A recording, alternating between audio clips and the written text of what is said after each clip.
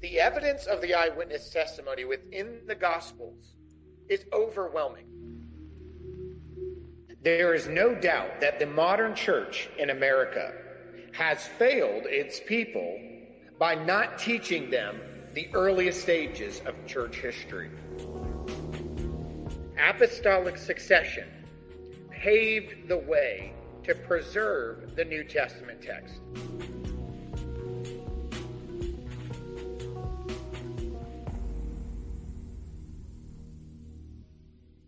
Ahsoka, within you will be everything I am, all the knowledge I possess, just as I inherited knowledge from my master and he from his. We're part of a legacy. Hey, everybody. Welcome to another episode of Facts. That clip at the end there may have been a spoiler for some, but you've had all week to watch the new Ahsoka episode, and that was the voice of Anakin Skywalker talking to Ahsoka. I won't give you the background of that just in case I spoiled some of it. I don't want to spoil all of it. But what he said there today is what I want to focus on, because I think what he pointed out to us, even in a Jedi sense, is succession. That's what he was talking about to Ahsoka. The power, the knowledge that was in him has been instilled into her, passed on, but that he himself was not the originator of this, that it goes back before him, his master before him, and his master before that. This passing down of knowledge and power. He said, you're a part of a legacy, and that is in the definition of succession. And today we are taking a break from the different apostles that we've been going through, looking at their lives, their martyrdoms, and their ministries.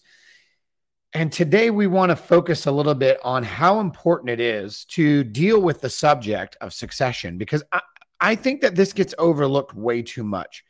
Even at the beginning of my intro audio clips that I play, one of the last lines in most of them is apostolic succession paved the way to preserve the New Testament text. And I don't just say that tongue in cheek. There is reality to that.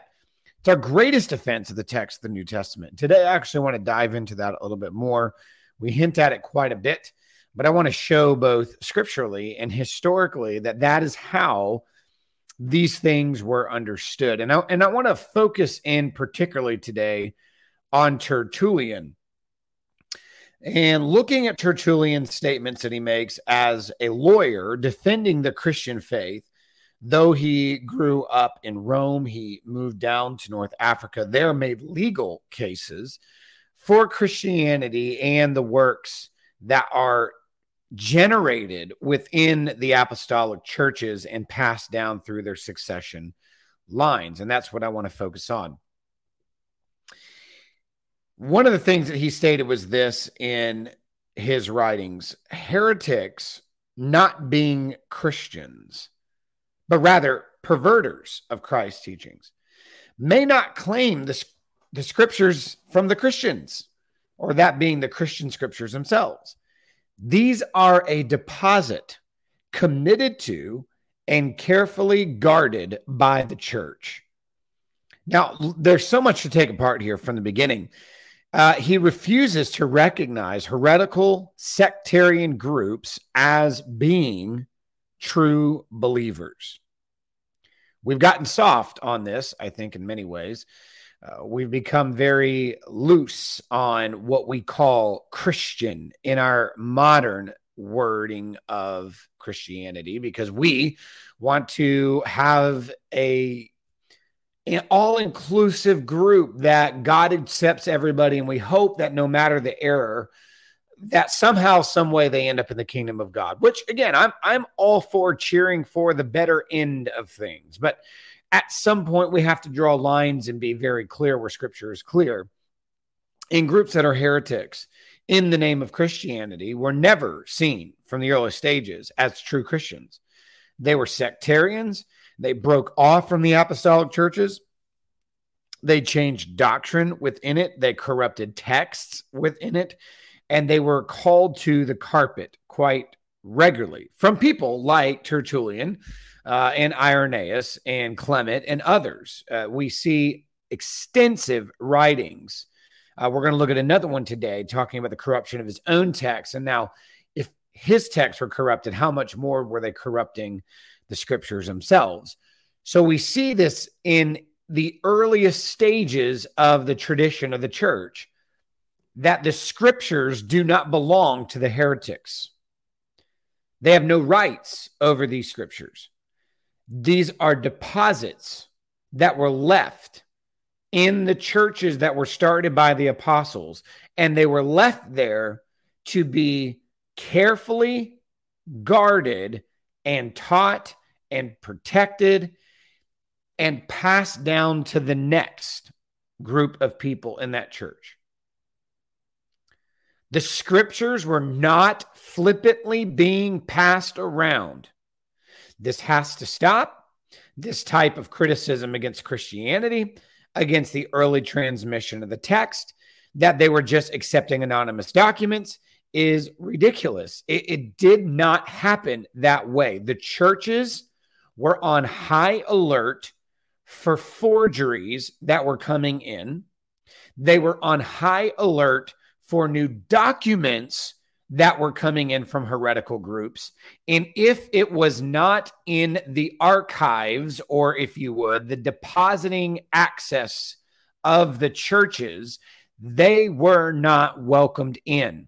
There were occasionally some churches skeptical of some of the writings. We've gone into all of those disputed texts of the New Testament, whether that be the books of 1 Peter, 2 Peter, or the pastoral epistles, or looking even at some places in Hebrews, which wasn't very much disputed, but in one place, the book of Revelation, which was not early dispute, but more later. We went into all of the reasoning, even some of the Johannine epistles, and why. There were some red flags thrown up by some of the churches, and that is understandable, given what was taking place and what was going on with the writers and from the region and individual writings versus corporate writings. We've gone through all of those reasonings. But when it came to the absolute heretical end of things, whether you're talking about the Gnostic texts or Marcion's corruptions, which group ever came in and started deviating the current text or creating all new text, the churches were easily on guard because they had a point of reference. They had a comparison to demonstrate that these things were taking place in the church. They were carefully guarded. This isn't new. I mean, we see in the scriptures where Paul recognized his own letters being corrupted. He talks to the Galatians about it. He talks to the Colossians about writing with his own signature. He tells the Thessalonian church, the church of Thessalonica, I write in my own hand, and these signatures are done by me. Knowing that it's me, I want you to know you're not being lied to, you're not being corrupted, you're not being given into some forgery that's happening. He showed authenticity by his own signature. And then we also talked about the custody chain between the writer and the recipient, that there was a trusted carrier between A and B, and that there had to be names. And that's why oftentimes there were names, so-and-so is with me, or your representative from this church is with me, and I'm sending them back to you. There was multiple chain of custody connections between original writer and the original recipient, where both people were being cared for with trust, and that there was mutual connection between them, that the letter was going to rightly make it to the proper place and people. We've mentioned that on numerous occasions in this program. But for today, this has been going on before Tertullian. Peter recognized corruption of the texts, not just the Old Testament text, but he says that they were actually corrupting the text of Paul. And they were on guard for these things. Peter already knew of twisted interpretations and twisted writings within the Pauline corpus while he was still alive. The apostles were not ignorant of corruption. They were not ignorant of deviation. And we're going to see more examples of that, where they put in place through their successors. The passing on of instruction, texts, and works that they were giving by tradition, and that they themselves, their successors, should pass it on to faithful men. So we do see this. Tertullian, writing against Marcion, who is corrupting predominantly Paul's letters and the Gospel of Luke, said this: I say this in my property. This is my property. I have long possessed it. I possessed it before you. Now, he's firing back at Marcion. Obviously, Irenaeus and Tertullian both do not care for Marcion nor his corruptions. Very harsh in their responses, and rightfully so. And the reason for that is because Marcion was bringing massive amount of textual correction into the manuscript tradition. And they knew it. Again, they knew it. And so here he says, I have long possessed the truth here. And he goes on to make this statement: I possessed it before you. Wow. How can he say that? How can he bring that into the argument? Well, it's quite simple. I hold sure title deeds from the original owners themselves. Oh, man. Think about the original deed to a house. The owners. Whenever you're trying to go and find original ownership of a vehicle or a house or a property, you got to go back to the deed. And who has the deed? Now, in the business world that I work within, family business sells a lot of diesel truck parts and so forth, but we've also sold vehicles and bought thousands of vehicles over my lifetime. And in the purchasing of those, you have a title. Well, on the back of the title, the front of the title is inscripted with the owner, the purchase, the year, the make, the model. And on the back, there are signature passings to one owner to the next. The original owner signs one section of the title. And on the other side of that, there is another section to be written by the new owner, the one who is purchasing it. And it goes down. Usually there's 3 or 4 sections where you can pass that title down to the next person, and you can follow the line of ownership from the original owner down to the current owner who is now going to sell it to the next guy. You have within your possession the original deed or title that the original owner had and passed on to the next individuals. And see what Tertullian is doing, and again, he's a lawyer, he's using legal terminology. He sees the New Testament texts as original deeds by the owners with their own signatures. That's what Paul is saying in 1 Thessalonians and 2 Thessalonians. I have written this in my own hand. He told the Colossians the same thing. He told the Galatians that he did it in big letters. He's writing to the churches and he's saying, this is my original signature. You have the original autograph initial text from me. And that text was guarded and transmitted by the churches who were rightfully given them as a deposit. And so when Tertullian holds the text of Paul that Marcion was corrupting, he says, I have the proper documentation that Marcion doesn't. Marcion is starting a new work. My works are older because I have been entrusted with the original title deeds from the owners themselves. The apostolic texts are in the possessions of the churches that have far outlived Marcion's new readings of Paul and Luke. Why? Because who is given the possession? Do you have it? So It's no good to have the title if the car doesn't match it. You have a VIN number. That VIN number reflects a vehicle. The vehicle and the title together are always the lock and the key. If you have a title that has a different VIN number from the car, it does you no good. If you have a car that is different from the description on the title, it does you no good. And what he is doing is he's using a similar, and I'm obviously using a modern example, but he's using a similar property example of legal time in the 2nd century. He says, to whom the estate belonged. Well, what's he talking about? The churches. These are Paul's churches, Paul's letter. You've got the vehicle and the title with the matching VIN.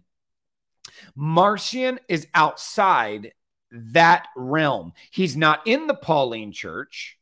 He has corrupted the Pauline letter. He has left the true church to do this.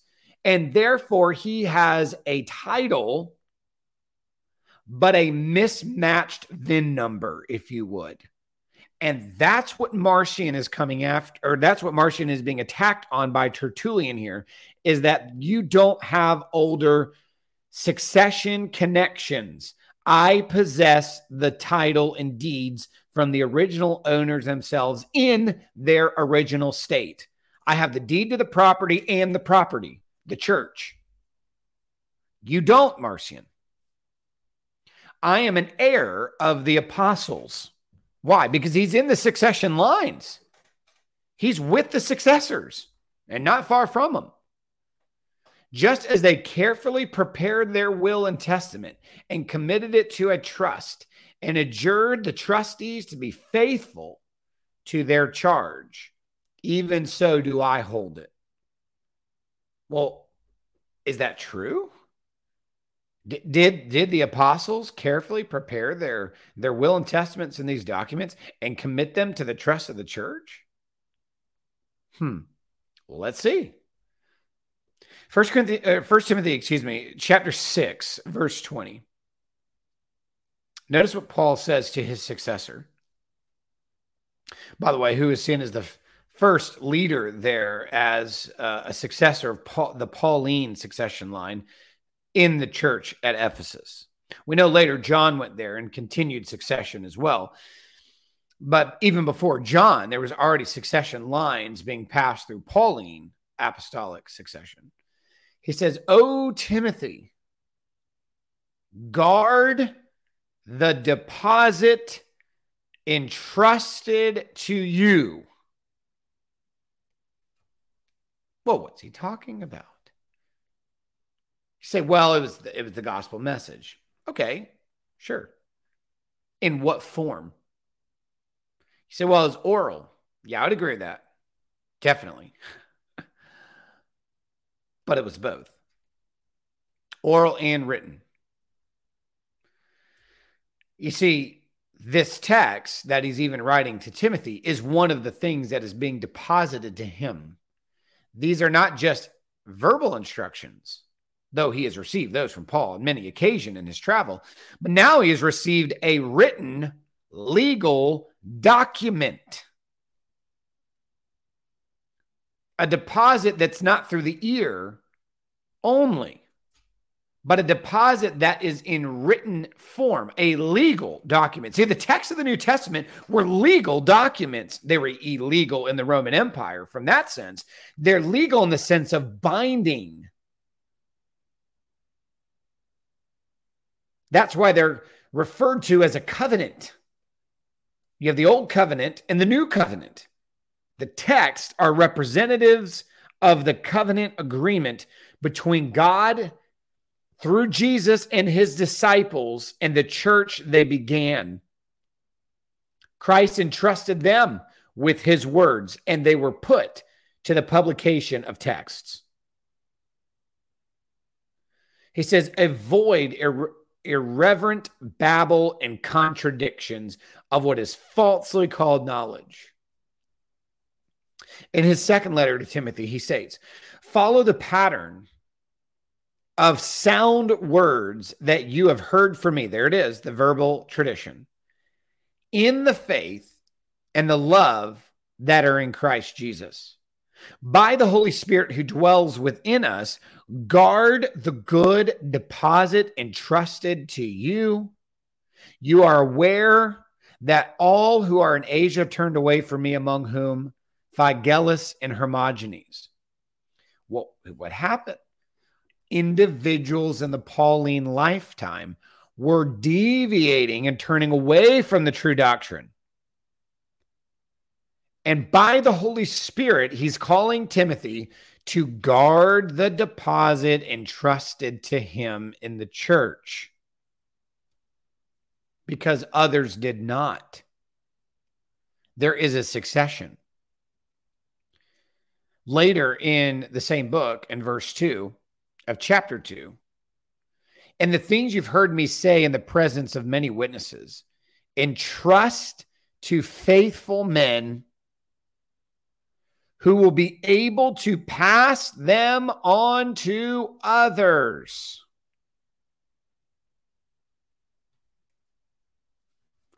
This teaching, this line of gift giving and hands on head, Timothy had the hand of Paul placed on him. He talks about that.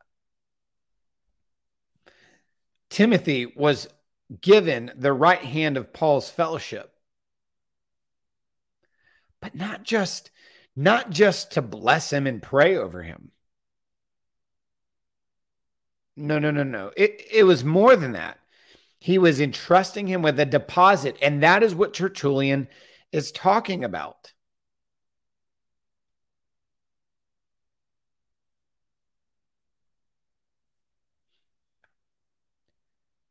These things are meant to be taken to war, to fight against error. And the texts were able to be the weaponry. Think about what Paul said to Timothy as well in 1 Timothy 1. This charge I entrust to you, Timothy, my child, in accordance which the prophecies previously made about you, that by them you may wage war, holding faith and a good conscience. By rejecting this, some have made shipwreck of their faith. And then he mentions others like Hymenaeus and Alexander who were handed over to Satan so that they learn not to blaspheme against him. The texts were entrusted because they were being corrupted. Peter saw it. Paul saw it. Paul signed his signature, sealing that title and deed to the church, passes it on to his successors like Timothy. And we'll see other examples as well. We shouldn't be surprised by this. Even very early on, Eusebius speaks of Dionysius of Corinth, who, remembering Clement of Rome, who is a successor also of Peter and Paul, and how the churches even had his letter and were reading it publicly. Eusebius reports to us in this same epistle, he makes mention, being Dionysius, that Dionysius makes mention of Clement's epistle to the Corinthians, which is 1 Clement, showing that it has been the custom from the beginning to read it in the church. His words are as follow. Today we have passed the Lord's holy day, in which we have read your epistle. From it, wherever we read it, we shall always be able to draw advice, as from the former epistles which were written to us through Clement. And so what Eusebius is telling us is that Dionysius even remembered a time where people were reading the letter of 1 Clement.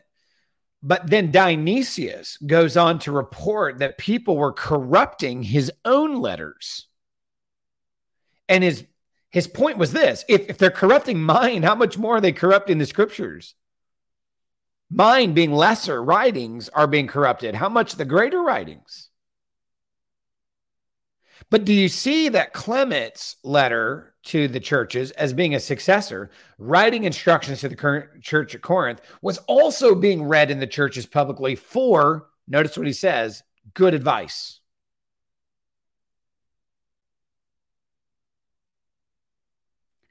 See, the letters of the apostles were obviously read in church as scripture, and there were additional public readings that were meant to be advisories, warnings. Why? Why would they read Clement in church? He's not an apostle.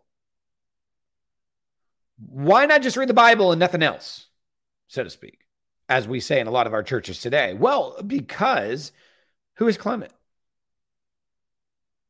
Why are they reading him on Sunday? By the way, I really just want to pause here for just a few seconds and jump on a little hobby horse. I don't like the idea that we read scripture only in church. Now, I'm not saying we just read anything.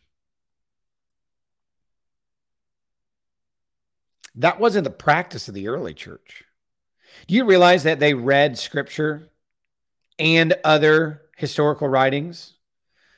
They read scripture in the Old Testament, but also the apocryphal works as wisdom and instruction, even though many of them did not see them as scripture. They read New Testament texts of the apostles and Clement and others. Why? Why read Clement? Why read Polycarp to the Philippians? Because it's who they were and who they knew. You say, well, what do you mean? Shall I continue with Tertullian's argument? You say, well, why are you bringing Dionysius of Corinth into this? Why are you bringing in his mention of Clement's letter bill being read in the churches and that their letters are also being corrupted? Well, here's why. And by the way, we have manuscripts with Clement at the very end of it, like Alexandrinus, 5th century. It's at the end for a reason. It wasn't put in with the other scriptures. And I know that some have made that's because they believed it was some sort of scripture and it belonged in the canon. That's not why these letters are at the end. There's also manuscripts with the Shepherd of Hermas and the Epistle of Barnabas. These letters were not in there because they believed they were canon. That is a huge jump. Eusebius through Dionysius is trying to tell us what's going on. These writings were there for instruction and advice. Why? Well, here's why. Let me explain it through Tertullian. But if there be any heresies which are bold enough to plant themselves in the midst of an apostolic age, that they may thereby seem to have been handed down by the apostles, meaning there's documents that are coming in the apostolic age that are claiming to be from the apostles because they existed in the time goes back to the apostles. But again, we just learned that Paul knew corruptions were happening and Peter knew corruptions were happening while they were still alive. We can say, let them produce the original records of their churches. Let them unfold the role of their bishops, running down in due succession from the beginning in which the manner that the first bishop of theirs should be able to show from his ordainer and predecessor some of the apostles of the apostolic men. Let me pause. What's he saying? He's going back to the illustration I'm going to use again of the title. The title. The original title had Paul's name on it. I'm going to use Paul. He's our example today. Paul gave the title to Timothy, the successor. Paul gave the title to people like Clement of Rome, as did Peter. John gave the letters to his successors, like people like Polycarp and Ignatius and Papias. They handed the text down to the successor. So, using my illustration of the car and the title, line 1, the Apostle Paul hands this to line 2, Timothy, Clement, whoever. There's multiple. That's the beauty of this. It's not just one. Let's take the examples we have here of Clement, because that's the one being used by Dionysius of Corinth. You have Clement of Rome using First Clement in his writing to the church at Corinth. Same way Paul did. He references that letter. Paul has a letter to Corinth. He entrusts that to the church. That same church gets a letter from a successor of Paul. Dionysius is in that church that Paul started as a leader. He has the record of the apostle and the successor, referencing both and that both are being used, reminding us that the churches are following bishop succession. And that in this succession, you find that a record has been now passed on. So let's just put this way, and I'm going to skip a few years. So bear with me for example's sake. There's other names that are less significant, but they're there. But let's just skip some and focus on the examples of today. Paul, on the succession line, on the title deed, hands not only the paper, but the car. He's got the title and the car with the same VIN number. You have the text and the successor, the person. The person and the text are still connected. He hands it to Clement, who hands it down to his next successor. Or in this case, we see in Corinth, the leaders of Corinth pass it all the way down to the succession lines we see with Dionysius. And it's passed on, and it's passed on, and it's passed on. And the names on that title, you can trace it. This is what Tertullian is saying. You think you got a text from the apostolic age? Just because it has an apostle's name on it? Check the VIN number. Does the VIN number on that text match the property of the text? The car. Does the car VIN and the title VIN match? And what Tertullian is doing is saying it doesn't match. It doesn't match. See, he's saying we can match them. We have the original owners' signatures, so to speak, in the text themselves that are deposited in the churches they started, the car or the land, whichever illustration you're using for the title deed. We have the names of those who were given permission and entrusted with to keep moving them, i.e. Clement, Polycarp, Dionysius, Tertullian, Irenaeus, Papias, etc. List all the names you want. They have succession lines. We have succession lines given to us by Eusebius. We have succession lines mentioned by Irenaeus. Tertullian mentioned succession lines. We're about to see one. We have Hegesippus. We have multiple succession lines that have been given to us through antiquity. Even Hippolytus of Rome put together his illustrated pass down of the 70, so to speak, that were going on in Luke's gospel. We have the lists. Now, within this, he gives examples. Let me read. For this is the manner in which the apostolic churches transmit their registrations, as the church of Smyrna, which records Polycarp being placed there by John, as also the church of Rome makes, here he is, Clement, to have been ordained in like manner by Peter. In the exact same way, and by the way, it was Peter and Paul, but Peter being the one that actually gave him succession to Rome. Which, by the way, little snippet there. The fact that it was Peter that was able to do that in Rome is because Rome was considered Peter's churches, not Paul's. However, that was last episode. Go back and listen to that. In exactly the same way, the other churches likewise exhibit their several worthies, whom, having been appointed to their episcopal places by the apostles, they regard as transmitters of the apostolic seed. Let the heretics contrive something of this manner. For after their blasphemy, what is there is unlawful for them to attempt. But should they even effect to bring about this, they should advance a step. For their very doctrine, after comparison to the apostles, which we will declare, by its own diversity and by its own author, neither an apostle nor an apostolic man, because of the apostles, would never have taught things which were self-contradictory. So the apostolic men would not have incalculated teaching differences from the apostles unless they had received the instruction from the apostles themselves and preached it in a contrary manner. What is all that saying? This summary, here it is, summary. If you can't trace the text to the titled deed of the bishops that were entrusted with the text, and you can't follow the line of succession back to the church they started and the men that were in those churches that they left there, i.e. Clement and Polycarp, or in our case, we've been talking about Timothy today. If you cannot trace the text to the property deed and the property together, signature, document, and the land, or in our illustration, the car, and the VIN numbers don't match, and the names on the titles aren't succession, and you can't show by the records, show by the archives, the succession names on the back of the title, then you don't have a legitimate text. That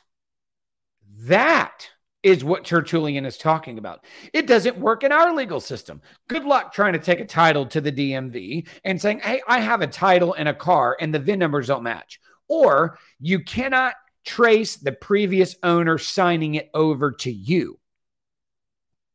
See, this happens all the time. I've seen it with my own eyes. We have to go through a whole process when a person's name was on a title and didn't sign it over properly to the next person. The DMV doesn't say, oh, well, all's forgiven. We'll just take it and go with it. No, they have to find the last signature and see if they approved a sale, because the car could have been stolen.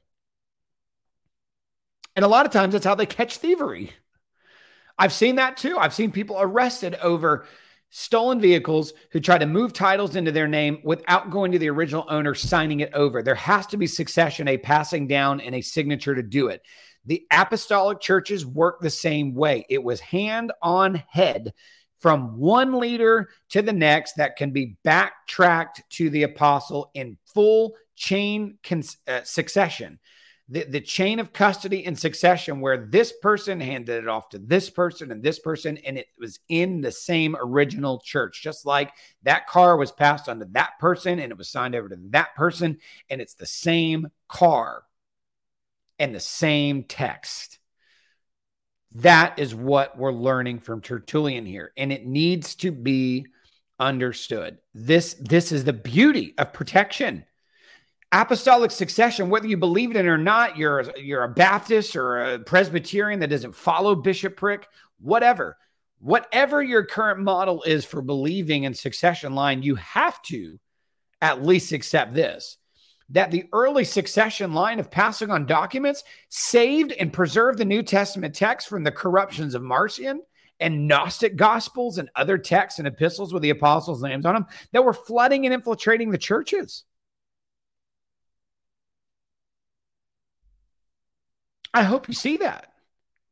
This idea, folks, that anonymous writers were just pushing some sort of text through the church, and they were just like, oh, yeah, we like these. We're going to pick them. We're going to bring them in and make them our own because these really cool groups of people, we don't know who they are, but, we just took them in, and we just called them our gospels, and we're going to ascribe some Christian names and apostles' names on them, even though two of the gospels aren't even eyewitnesses. Why would you put Mark and Luke on there? But we're going to put them on there anyway. We're going to call it the Gospel of Mark and the Gospel of Luke and attribute these others to Matthew and John. Why not? Even though Matthew wasn't one of the inner three apostles, it'd be better to put Peter or James's name on him.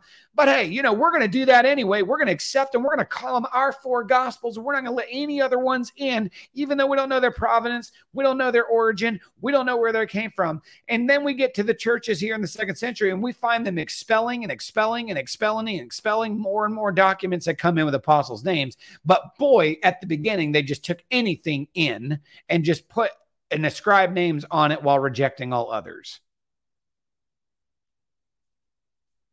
That is a conspiracy theory. It's incredible how Christianity gets accused of conspiracy theories quite frequently.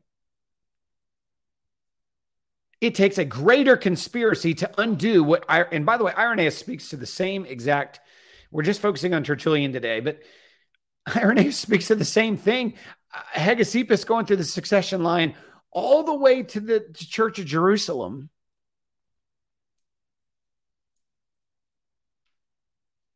It's a conspiracy. And it doesn't match historical criteria. It doesn't match what the churches were practicing at that time. It is the 2nd century that gets accused of ascribing the Gospels their names.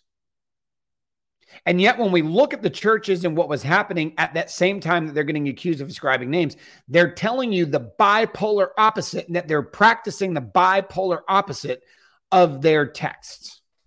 And it goes against 100 years before, where Paul had already set up what Paul was doing with Timothy. And there's other examples. We're just sticking with Paul and Tertullian today.